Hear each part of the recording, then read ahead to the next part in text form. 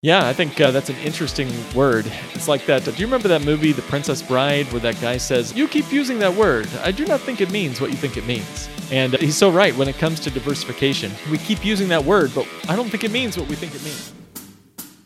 This is Chan with The Plan, the podcast, a podcast providing career advice and easy, actionable steps for frustrated professionals, helping you overcome career challenges so you stop feeling confused and defeated and start feeling focused and confident in order to excel in your career. I'm your host, Max Chan. Now let's dive into the episode.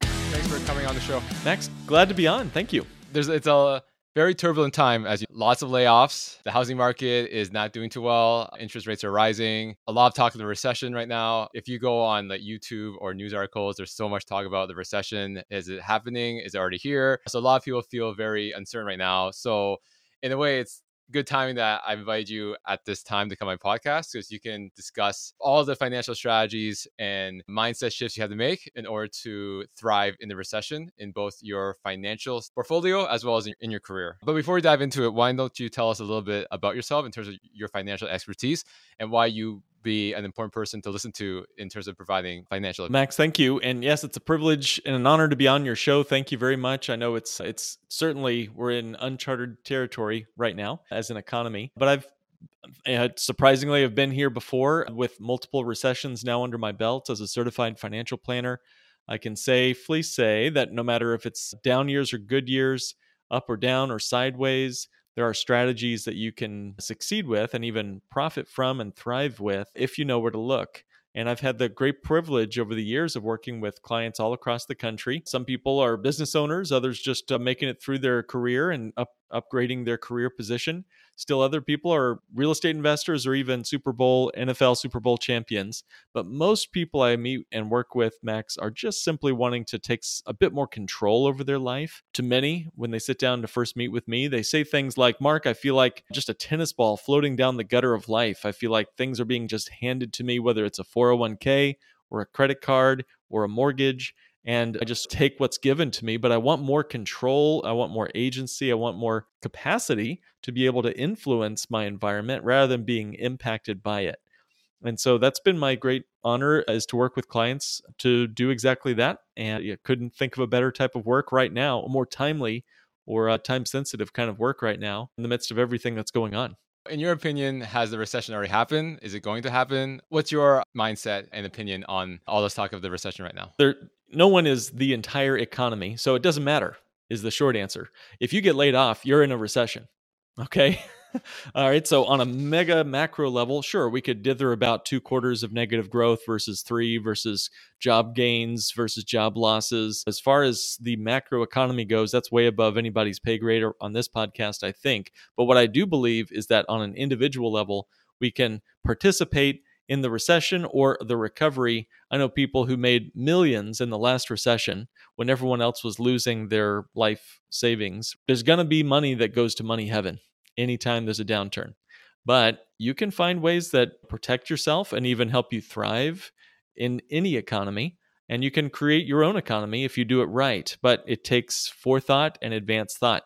It's like when you're in the middle of a tornado or a hurricane, you can't prepare for it in the middle of the hurricane. What you have to do is prepare for it before it comes. So we're either in the middle of the hurricane or it's coming. It's hard to say other than that, whether we're in it or not. When are we in a hurricane? It's hard to say when it exactly starts, right? But what we can do is we can prepare for it well by taking some very simple steps that are time-tested and proven. In the midst of everything that's going on, we've got to be able to do something to influence our outcomes, even if the rest of the world is troubled by what's happening on the headlines. Going back to what you said about the tried and tested strategies, I'm assuming you experienced the 2008 recession, right? Like when it was 2008, I think I was in high school or just going to university, so it didn't affect me that much. I think it's more of an American thing. I think Canadians weren't as heavily impacted with the 2008 recession. But for you living in the US, what was your experience with the 2008 recession and what were some of the strategies that you use there that would be applicable now if someone is struggling or going to be struggling in this recession that a lot of people are talking about? I was just getting out of my graduate degree in 2008, and my wife and I had 3 private school degrees between us, and we didn't have really a job lined up as we graduated. And we went into the job market looking for work right as the recession was taking hold in 2008. So, great time to be looking for work.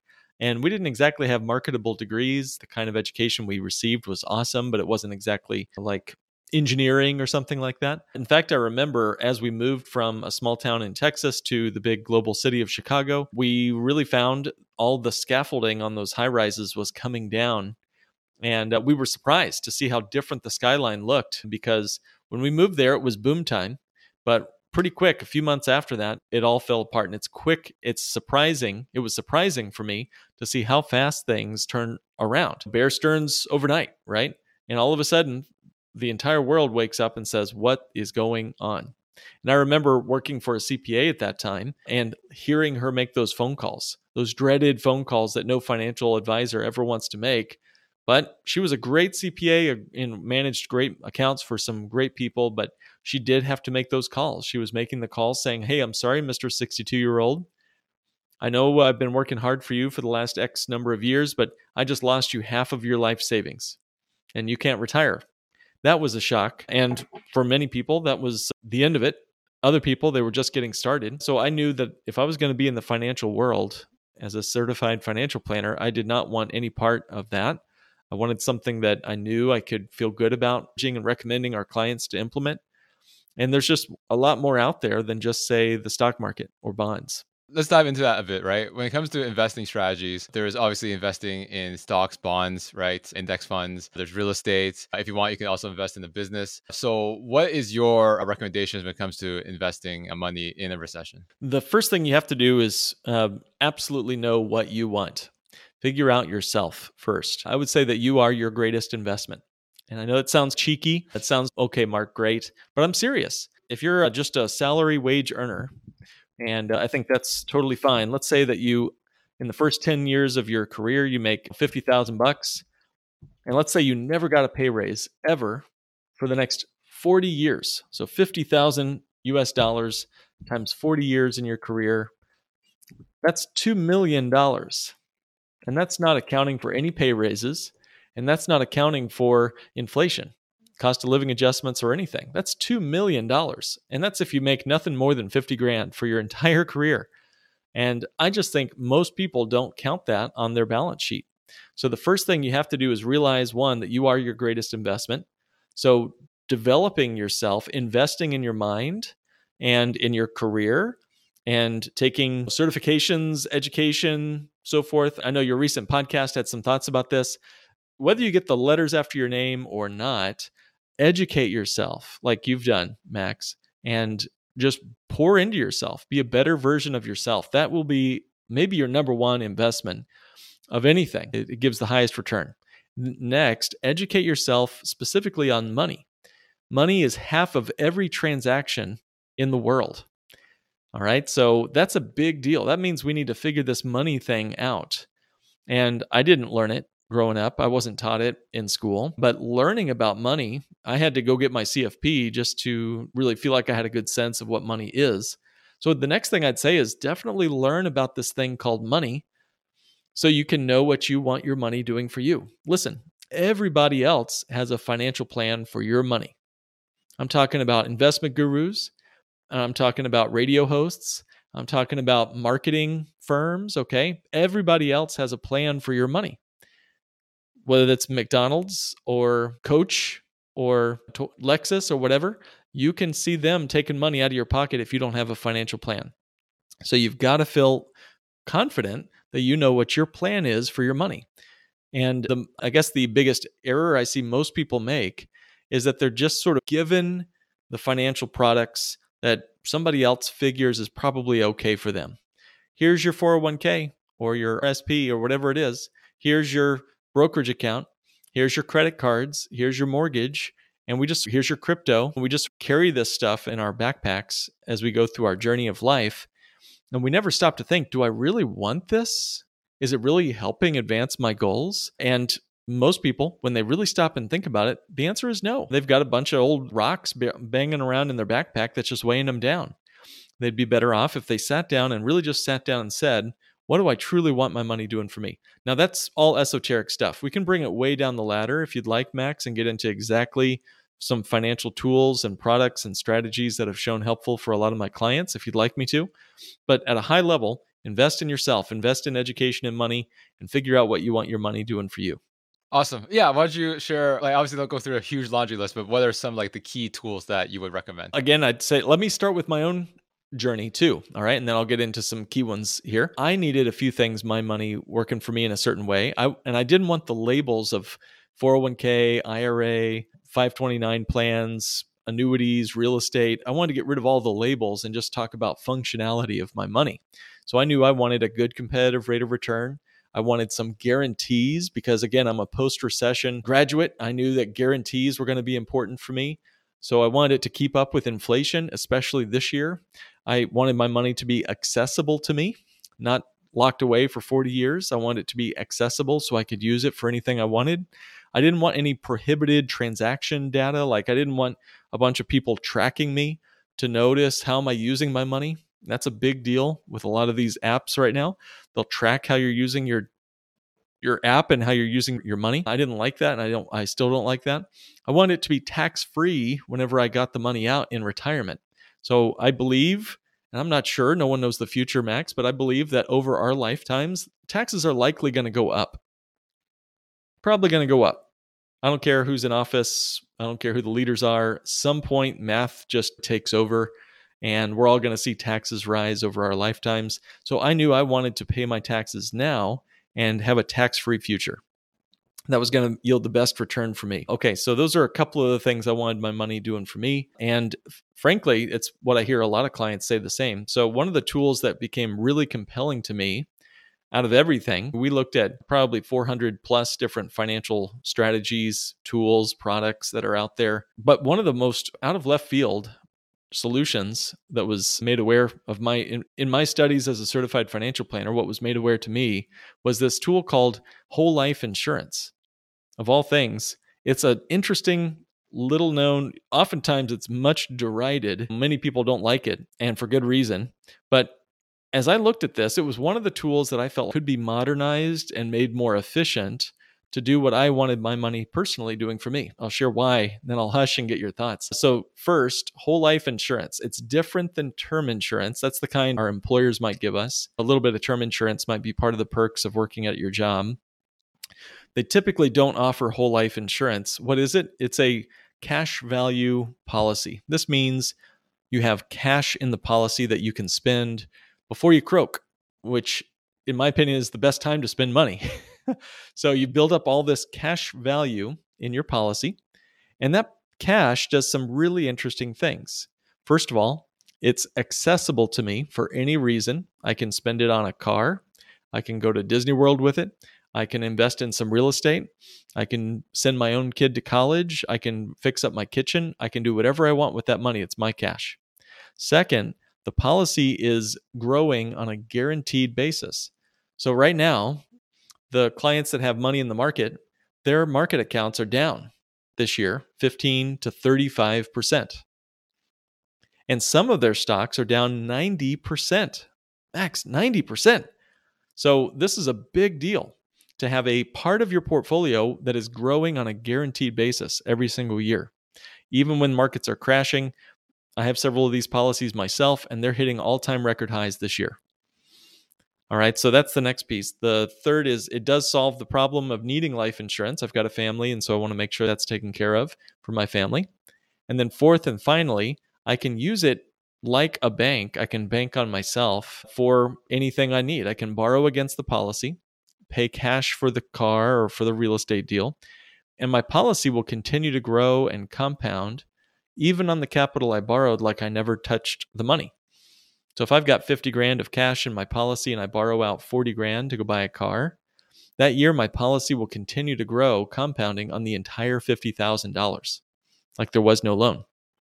Now, to me, this solves the biggest problem in finance, which is breaking compound growth. Every time we save money, we have to spend it. And that breaks the compound growth. You save and you spend, save and then you spend. That is detrimental to long-term wealth accumulation. Every time I buy a cup of coffee or a car or a smartphone or whatever, I'm saving and then I spend it and then it's gone. But also gone is whatever that money might have grown to.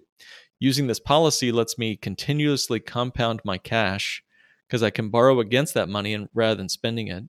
And yeah, I pay a little interest, but I get compound growth on the full cash, which is more than what I usually pay in interest. So that's a long rant to answer your question. And it's not the only tool I'd recommend.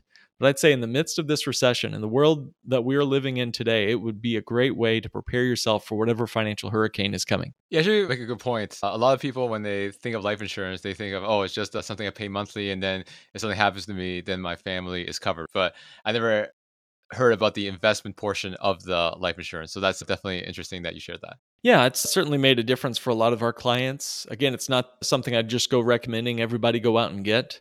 There are plenty of good reasons to put your money in other pockets in the financial universe. But honestly, I think too many people have overlooked whole life insurance, mostly because, yeah, the way it used to be designed a long time ago was designed mostly for commissions and for the death benefit. I'm flipping that upside down. When you design it a specific way, we call it the bank on yourself way. You can build that cash value much quicker. In the first month, you have some cash. And in the first year, you see some massive cash accumulation, plus dividends can be added as well to really accelerate how much wealth is in that policy. And it can be used for stuff today, sure, but it's also a way to prepare for retirement as well. Going back to what you said about, like, yes, in our lifetimes, taxes will always increase. Something that also increases is a cost of living inflation. Usually, as you are aware, that when it comes to staying at your job yearly, the annual raise is about, let's say, 3 to 5%. And sometimes inflation is higher than that, right? And then also increase in taxes. So with that being said, as a financial expert advisor, what do you recommend people do trying to combat cost of living when their salaries are stagnant or they're not increasing to accommodate the cost of living and inflation? And again, like, even if they job hop and make like 20% more, that's only a temporary solution, because after a few years, if they stay on that job, they'll be back to where they started a few years ago anyway. So what's your advice on that? You're exactly right. There's an old phrase in finance called Parkinson's Law, and the law says that your expenses will always rise to meet your income. I just smile every time I think about that. Your expenses will rise to meet your income. In other words, a luxury that you enjoy becomes a necessity. And I think about that with my heated seats in my car here in Chicago. That was a luxury when I first bought the car, but now it's a necessity. And we all get used to things like smartphones and air conditioning. So we all have these kind of cost of living adjustments because we have a living with our life. And you're exactly right, man. Even if you switch jobs, you're going to start living up to that new income. You can always outspend an income. I don't care how much you make. So the best way I can say is, one, get a handle on what your needs are versus your wants. Get a money plan together. Again, everyone else has a plan for your money. Again, Lexus, Ghirardelli, Starbucks, they all have a plan for your money.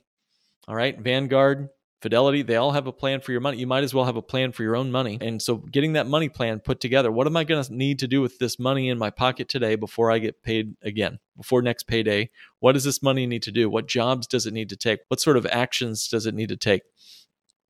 And that's the first thing I would do. The next I would say is figure out a way to get some related streams of income. How can you tag along with your day job and do something on the side? Because again, here's back to you being your best investment. If you can find a way to add a related stream of income, generally speaking, what I've found is if you have a mental job during the day, you'll have more energy to do a physical job after hours or on the weekend.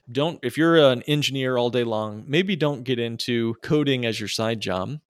But maybe there's a way you can relate, and that's just because you can work out your mental brain all day and then you're wasted at the end of the day. This is just personal anecdotal experience with clients. They tend to do better when their streams of income rely on different muscles, right? So your brain is a muscle and then your body is a muscle. So find a way to tag team those. And that's been a proven strategy that seems to work. But again, you want to find a way to relate those streams of income together. So maybe you are interested in some real estate investing. That might be a way for you to do a little extra side gig. Met a lot of people who are doing Airbnb as a side gig. But there are some tax strategies that allow them to qualify as a real estate professional, even if they've got a 40-hour-a-week job doing whatever as an auditor for a financial institution or something like that. So you can do some real estate investing, short-term rentals, long-term rentals. You can do something even smaller. Heck, my 6-year-old can do a lemonade stand and make unbelievable amounts of money these days. But that is the quickest and fastest and most assured way you can keep up with inflation, is to just make more income. There's no other fancy solution there. I could tell you, hey, go get some I bonds, or I could tell you to go get hopefully some dividend paying stock, but there's just nothing that will instantly give you an answer to your inflation woes than just making more money. You got to be more valuable to the economy, and making a little more money is the best and easiest way to do that. One of the sayings, you've probably heard this before, is that you can only cut your expenses so much, right? But the potential to make more money is unlimited if you know what you're doing, right? Because, for example, you have to live somewhere, you can't cut your rent to zero, right? Sure, maybe you can move back home, but then you can't cut your food, right? Like, you have to eat. So there's only so much you can cut before there comes a point where you have to make more money. There's no other option at that point. Hey, and there's a time and a place. So there's a time and a place to cut your expenses for sure, but no one ever got wealthy by cutting expenses. I can tell you that they had to make some income to get wealthy. Now, I know a lot of people who didn't cut expenses and lost all their money because, again, you can always outspend an income no matter how much you make. But yes, you're exactly right, man. There's only so much you can do on the expenses side, and there's only 2 levers you can pull: more income, less expenses. The other thing is like the temptation of the credit card, right? Let's say they don't want to sacrifice anything. Oh, I'll just swipe with my credit card. I'll think of how to pay later. I know, just make the minimum payment so my credit doesn't get hurt. But obviously that is definitely a bad solution, and long term is going to really destroy you. So what's your advice in terms of self-control to not use that credit card when it's so tempting to? Yeah, it is a temptation. There's lots of creative ways. It just depends on your personality here. How fun do you want to be? I've met people who put their credit cards in the freezer in ice cube trays, so they have to wait for that ice cube to melt before they can swipe the card. I've had people who remove it from all their digital wallets so that they have to actually type in the code again, like we're in the 1990s, into the web. You can really cut it down to just one card. You can ask a friend to keep your CSV on the back of the card. What do you call that? The little secret code on the back of your card. So you have to talk to another person before you can swipe it. There's limits on cards. You can self-limit yourself. In other words, you can make it where you can't spend more than $200 a day. Lots of things you can do there. But the main thing is, it's like a diet. If you can get rid of all the junk food in your house, it just happens by default. I have never met anybody who made their first $1 million on credit card points. All right. And I don't care how many airline miles you might be able to collect. And sure, there might be some wild and crazy credit card gurus out there who can really live their best life on credit card points and free t-shirts. But I would just suggest that maybe those credit cards are not there to be your best friend. And maybe getting rid of the junk food in your house, i.e. getting rid of all your credit cards, there's nothing wrong with that. Now, that said, if you have no problem with credit cards and you can manage them and you're paying them off every month, and you're using them for your convenience, then boy, oh boy, use them away. Enjoy those credit card points, those free airline miles, whatever.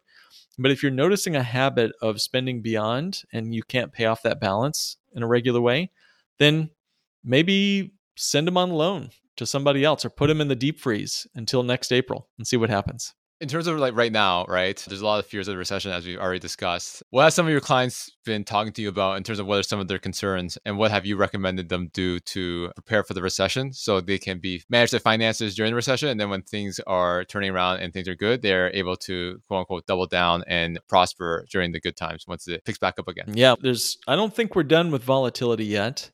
And the question is really, how long will this last? So many people pre-retirement are just letting their 401ks go up and down, and mostly down this year, and they're just trying to ignore it. I've never really liked that strategy. Why? Where else are we to ignore pain? If I'm in the kitchen and I feel a searing, burning sensation, do I just ignore that searing, burning sensation, or do I pull my hand away from the stove? The trouble is, once you pull away from the stock market, you're locking in your losses. My biggest problem is we've got this insatiable desire to be in stocks. Like, that's the only way to achieve financial freedom or financial independence, is to be a speculator on Wall Street. And that's just patently not been the case for most of the American or Canadian history. There has not been a major move into stocks until the late 70s when we all became a nation of investors and speculators. Here in the United States, there was a law passed, the ERISA Act of 1974, which started accounts like the IRA and the 401k. The 401k is actually only 41 years old. First 401k was in 1981. Here we are at the end of 2022. So the 401k is so young, it's not even old enough to retire yet. Let that sink in for a minute. And similar history with Canadian products as well. Tax-deferred retirement accounts like the RSP, RSP, and so forth are relatively new phenomenons. And so the question really is, what were people doing before that? And how better off were we as a country or as a people when we didn't have to rely on the wild swings of the stock market, the gyrations and the ups and downs?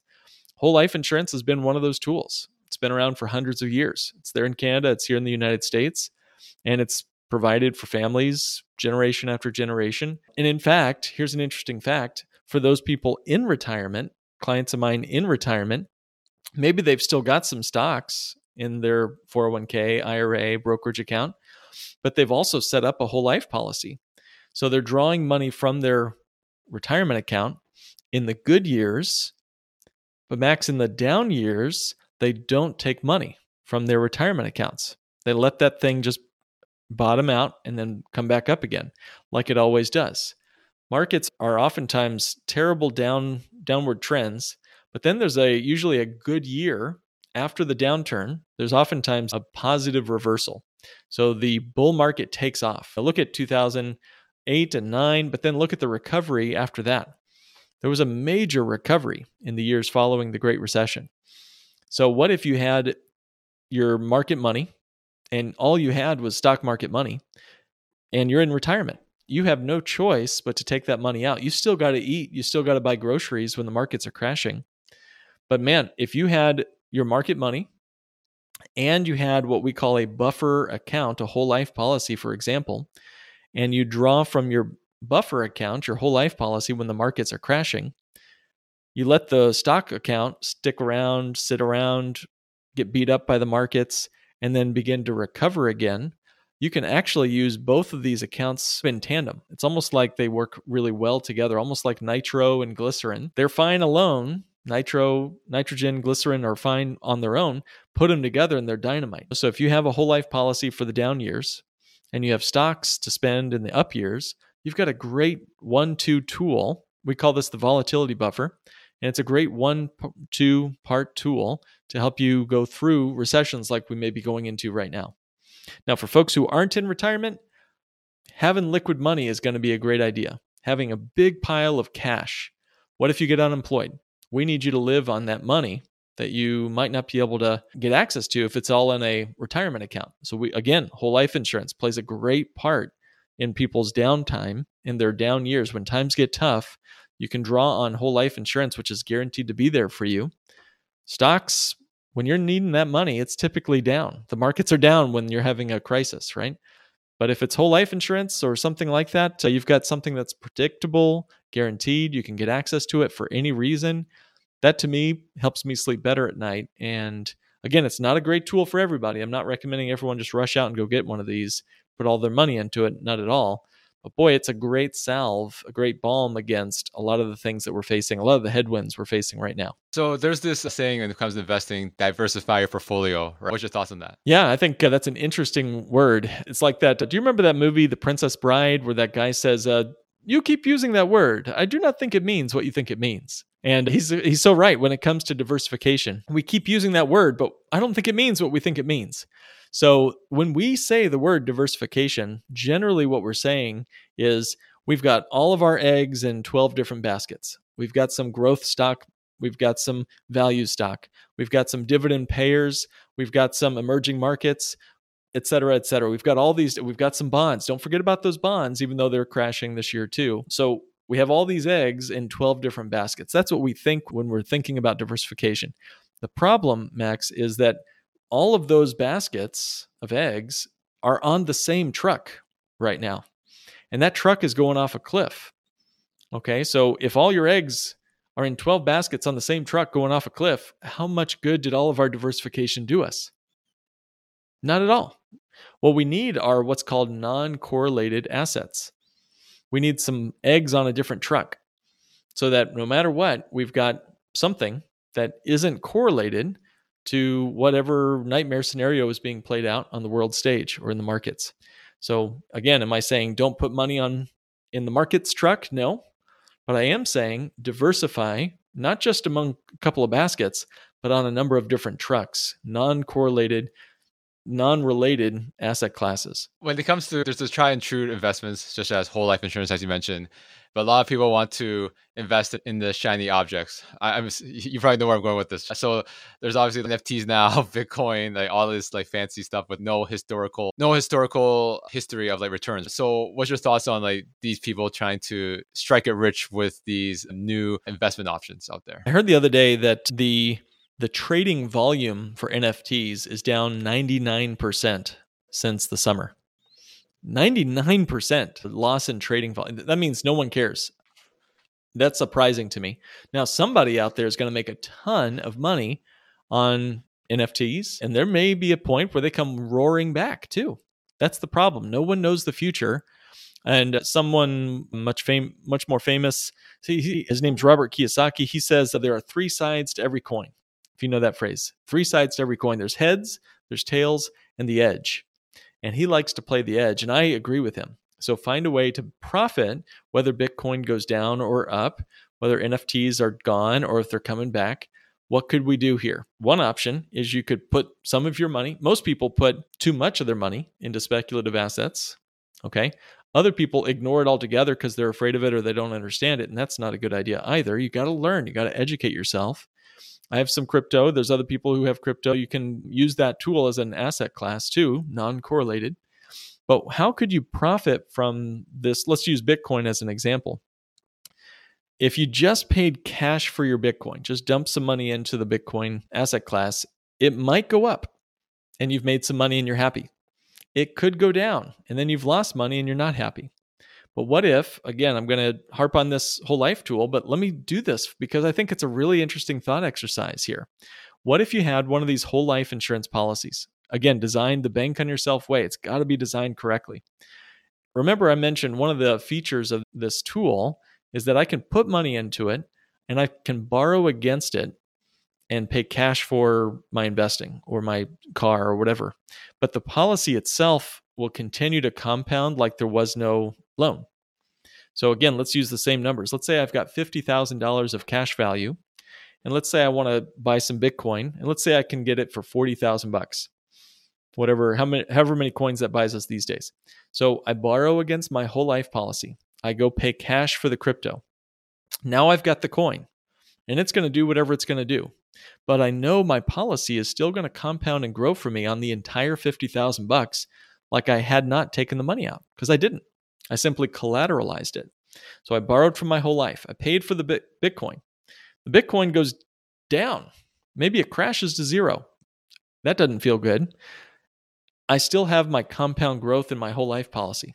So at least I hedged my bet there.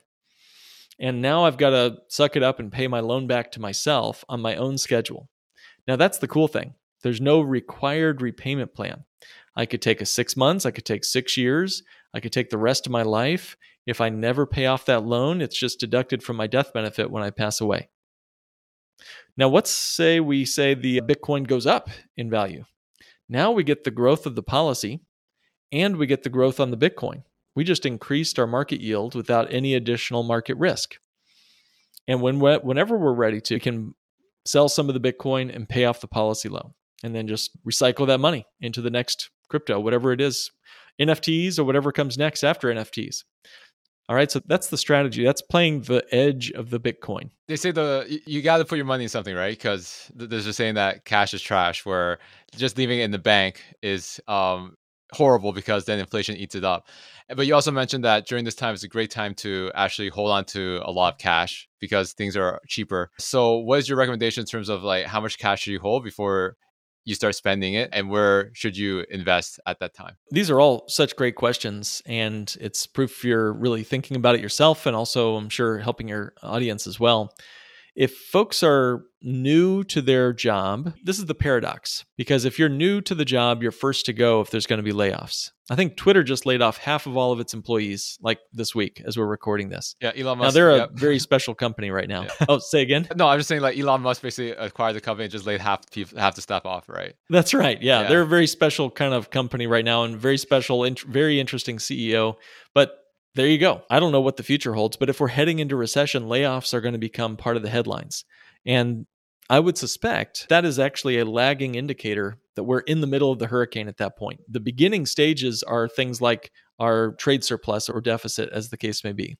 Things like that are more of an economic lead indicator that we're heading into recession. So if you're new to your job, you're generally going to be one of the first to be laid off, generally speaking. So you need to have a ton of cash to go look for so you can sit on it and spend it while you look for more the next job.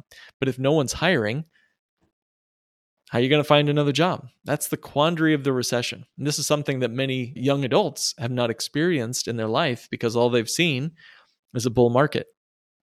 But I can tell you that many people in the last recession, it took them 2 years to get another job. Actively looking, and 2 years go by. So do you need 2 years of cash on hand? Not in a bank account, but maybe somewhere where it can earn some decent yield, but you still have modest access to it, like within a month or two, or at least maybe even a week or two, to get access to some cash so you can use it if you need it, say in an unemployment situation. Yeah, so say, does everyone need 1 to 2 years of liquid money? No. But the more you can have, not only would you be able to survive any hurricane financially, but what if you did find some real estate dropping in price like we did in 2008? Couldn't you pick it up at a discount if the rest of the world is hurting for cash and all of their stock portfolios are down and they can't get access to any money in their house and you're sitting on 6 figures of liquid cash for any purpose? Yeah, you can take advantage of some opportunities in that case. The question I want to ask now is that, yes, there's a lot of talk of the recession, but there was also the pandemic where a lot of people got laid off. Was that a semi-recession, or was it between COVID when things were shut down and no one was spending because of lockdown compared to like now? What's the difference? Yeah, that was not a recession because it was such a fast blip. You might say that was the economy clearing its throat. And essentially, it was a month or so, maybe 2 months, where we had a pretty quick dip and then a very fast rebound. And hard to imagine, but like Disney lost, I think it was, you'll have to check my numbers here, but I believe it was 65% value drop in one day, but then they made back half of that the next day. So, these are flash crashes. That happened in 1987 with Black Monday. Here in the United States, it was like a flash crash. We've had multiple quick crashes like that. What we're entering now is a long-term headwind of higher interest rates. So again, we've lived on such cheap money for the last 12 years. It's hard to even imagine anything other than what we've all experienced. You and I are about the same age. So it's hard to imagine this, but in the 1980s, there was a 12-year period from the late 70s to early 80s where mortgages were over 10%. Interest. A mortgage over 10%. Can you even imagine that? Like we all experienced 3% mortgages, 2%, 4% mortgages. We're heading into a 7% mortgage world right now. And how long will that last? No one has any clue. And if history is any teacher, it took a lot of effort. And the last time we were in this kind of an inflationary environment, rates went up to almost 21% before they finally started to come back down. So what does that mean for our future? I have no idea. The best thing you can do is find assets that benefit from higher interest rates. Okay, so what are those? They're not stocks. Stocks are hurt with higher interest rates. And bonds are hurt with rising interest rates. That's why both stocks and bonds are showing red blinker signals this year. They're both in the red. They're both losing money. So find assets that, again, are non-correlated. There's that word again, on a different truck, and find ways to get ready right now, because I don't know how long we've got before we really make it into this hurricane. To wrap up our conversation in terms of get ready, right? Whether someone's laid off, whether someone feels uncertain, what is your advice in terms of planning a strategy to weather the storm of this hurricane that's going to be happening? And again, we don't know how long it's going to be. Let's say a couple of years, what do you recommend someone listening right now? What are the main takeaways you want them to take away from this episode? Keep listening to Max's podcast and all of his TikTok videos, because you're going to need to be as ready to go for job hunting, searching, improving yourself, improving your resume. So this is one of the best times to be doing what you're doing, Max. So keep up the good work here. And I would say too, don't treat yourself like a victim. The victim mentality is like poison in a recession. Again, I'd say many of the clients who meet with me tell me, Mark, I just felt before I met you, Mark, I felt like I was just a sort of on life's downward spiral. I was like a tennis ball floating down the gutter of life. So find something that you can hold on to and begin to move upstream, financially speaking. Maybe it's that side hustle. Maybe it's that new credential you want to get. Maybe it's a new career path you want to try. So find something that gives you the confidence you need to make it through any economy. Because again, you are influenced by the world economy, but you're not controlled by it. Okay? You're influenced, but you're not controlled by it. And I would say that there's a lot you can do to create your own economy and to create your own money supply and to create your own Federal Reserve of yourself, right? You can be your own personal fractal reserve. So there's the Federal Reserve banking system. What if you could have your own banking system for yourself and decide for yourself, hey, I'm going to raise my own interest rates. So why is it that we have to be controlled like dials on a thermostat by some banker who doesn't know who I am or who you are or any of this? Find ways to move yourself upstream financially. Maybe it's an Airbnb. Maybe it's a side hustle. Maybe it's a lemonade stand. Do something that gives you some sense of agency so that you don't feel that sense of victimhood, which again is like poison in this environment. Yeah, I think it goes back to whether it's business, your career, or anything you want to do to be successful. The great way to weather any obstacle is just to take action, just take intentional action. And over time, you can beat any obstacle that comes your way. That's right, man. Again, I really appreciate you taking the time to talk to me about financial strategies to help beat the recession. And I want to end this episode with a question I ask all my guests. So I see my podcast is about helping professionals overcome career obstacles. So for you, what has been one big financial challenge that you had to overcome in your career to get to where you are today? When we graduated, we had 6 figures of student loan debt and no plan to pay it off, no plans for forgiveness of the loan or anything like that, no repayment plan.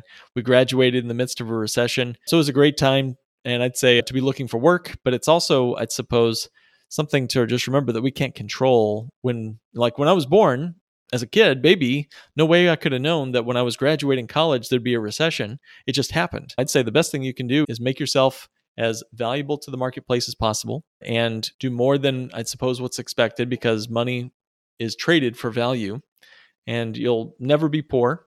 You'll never be for want if you've got value that you can bring to the marketplace, whatever that looks like, whatever world we live in the future. So with that being said, how can people reach out to you to learn more about what you do and how you can help them? You know, we work with folks all over the country and Canada too, by the way.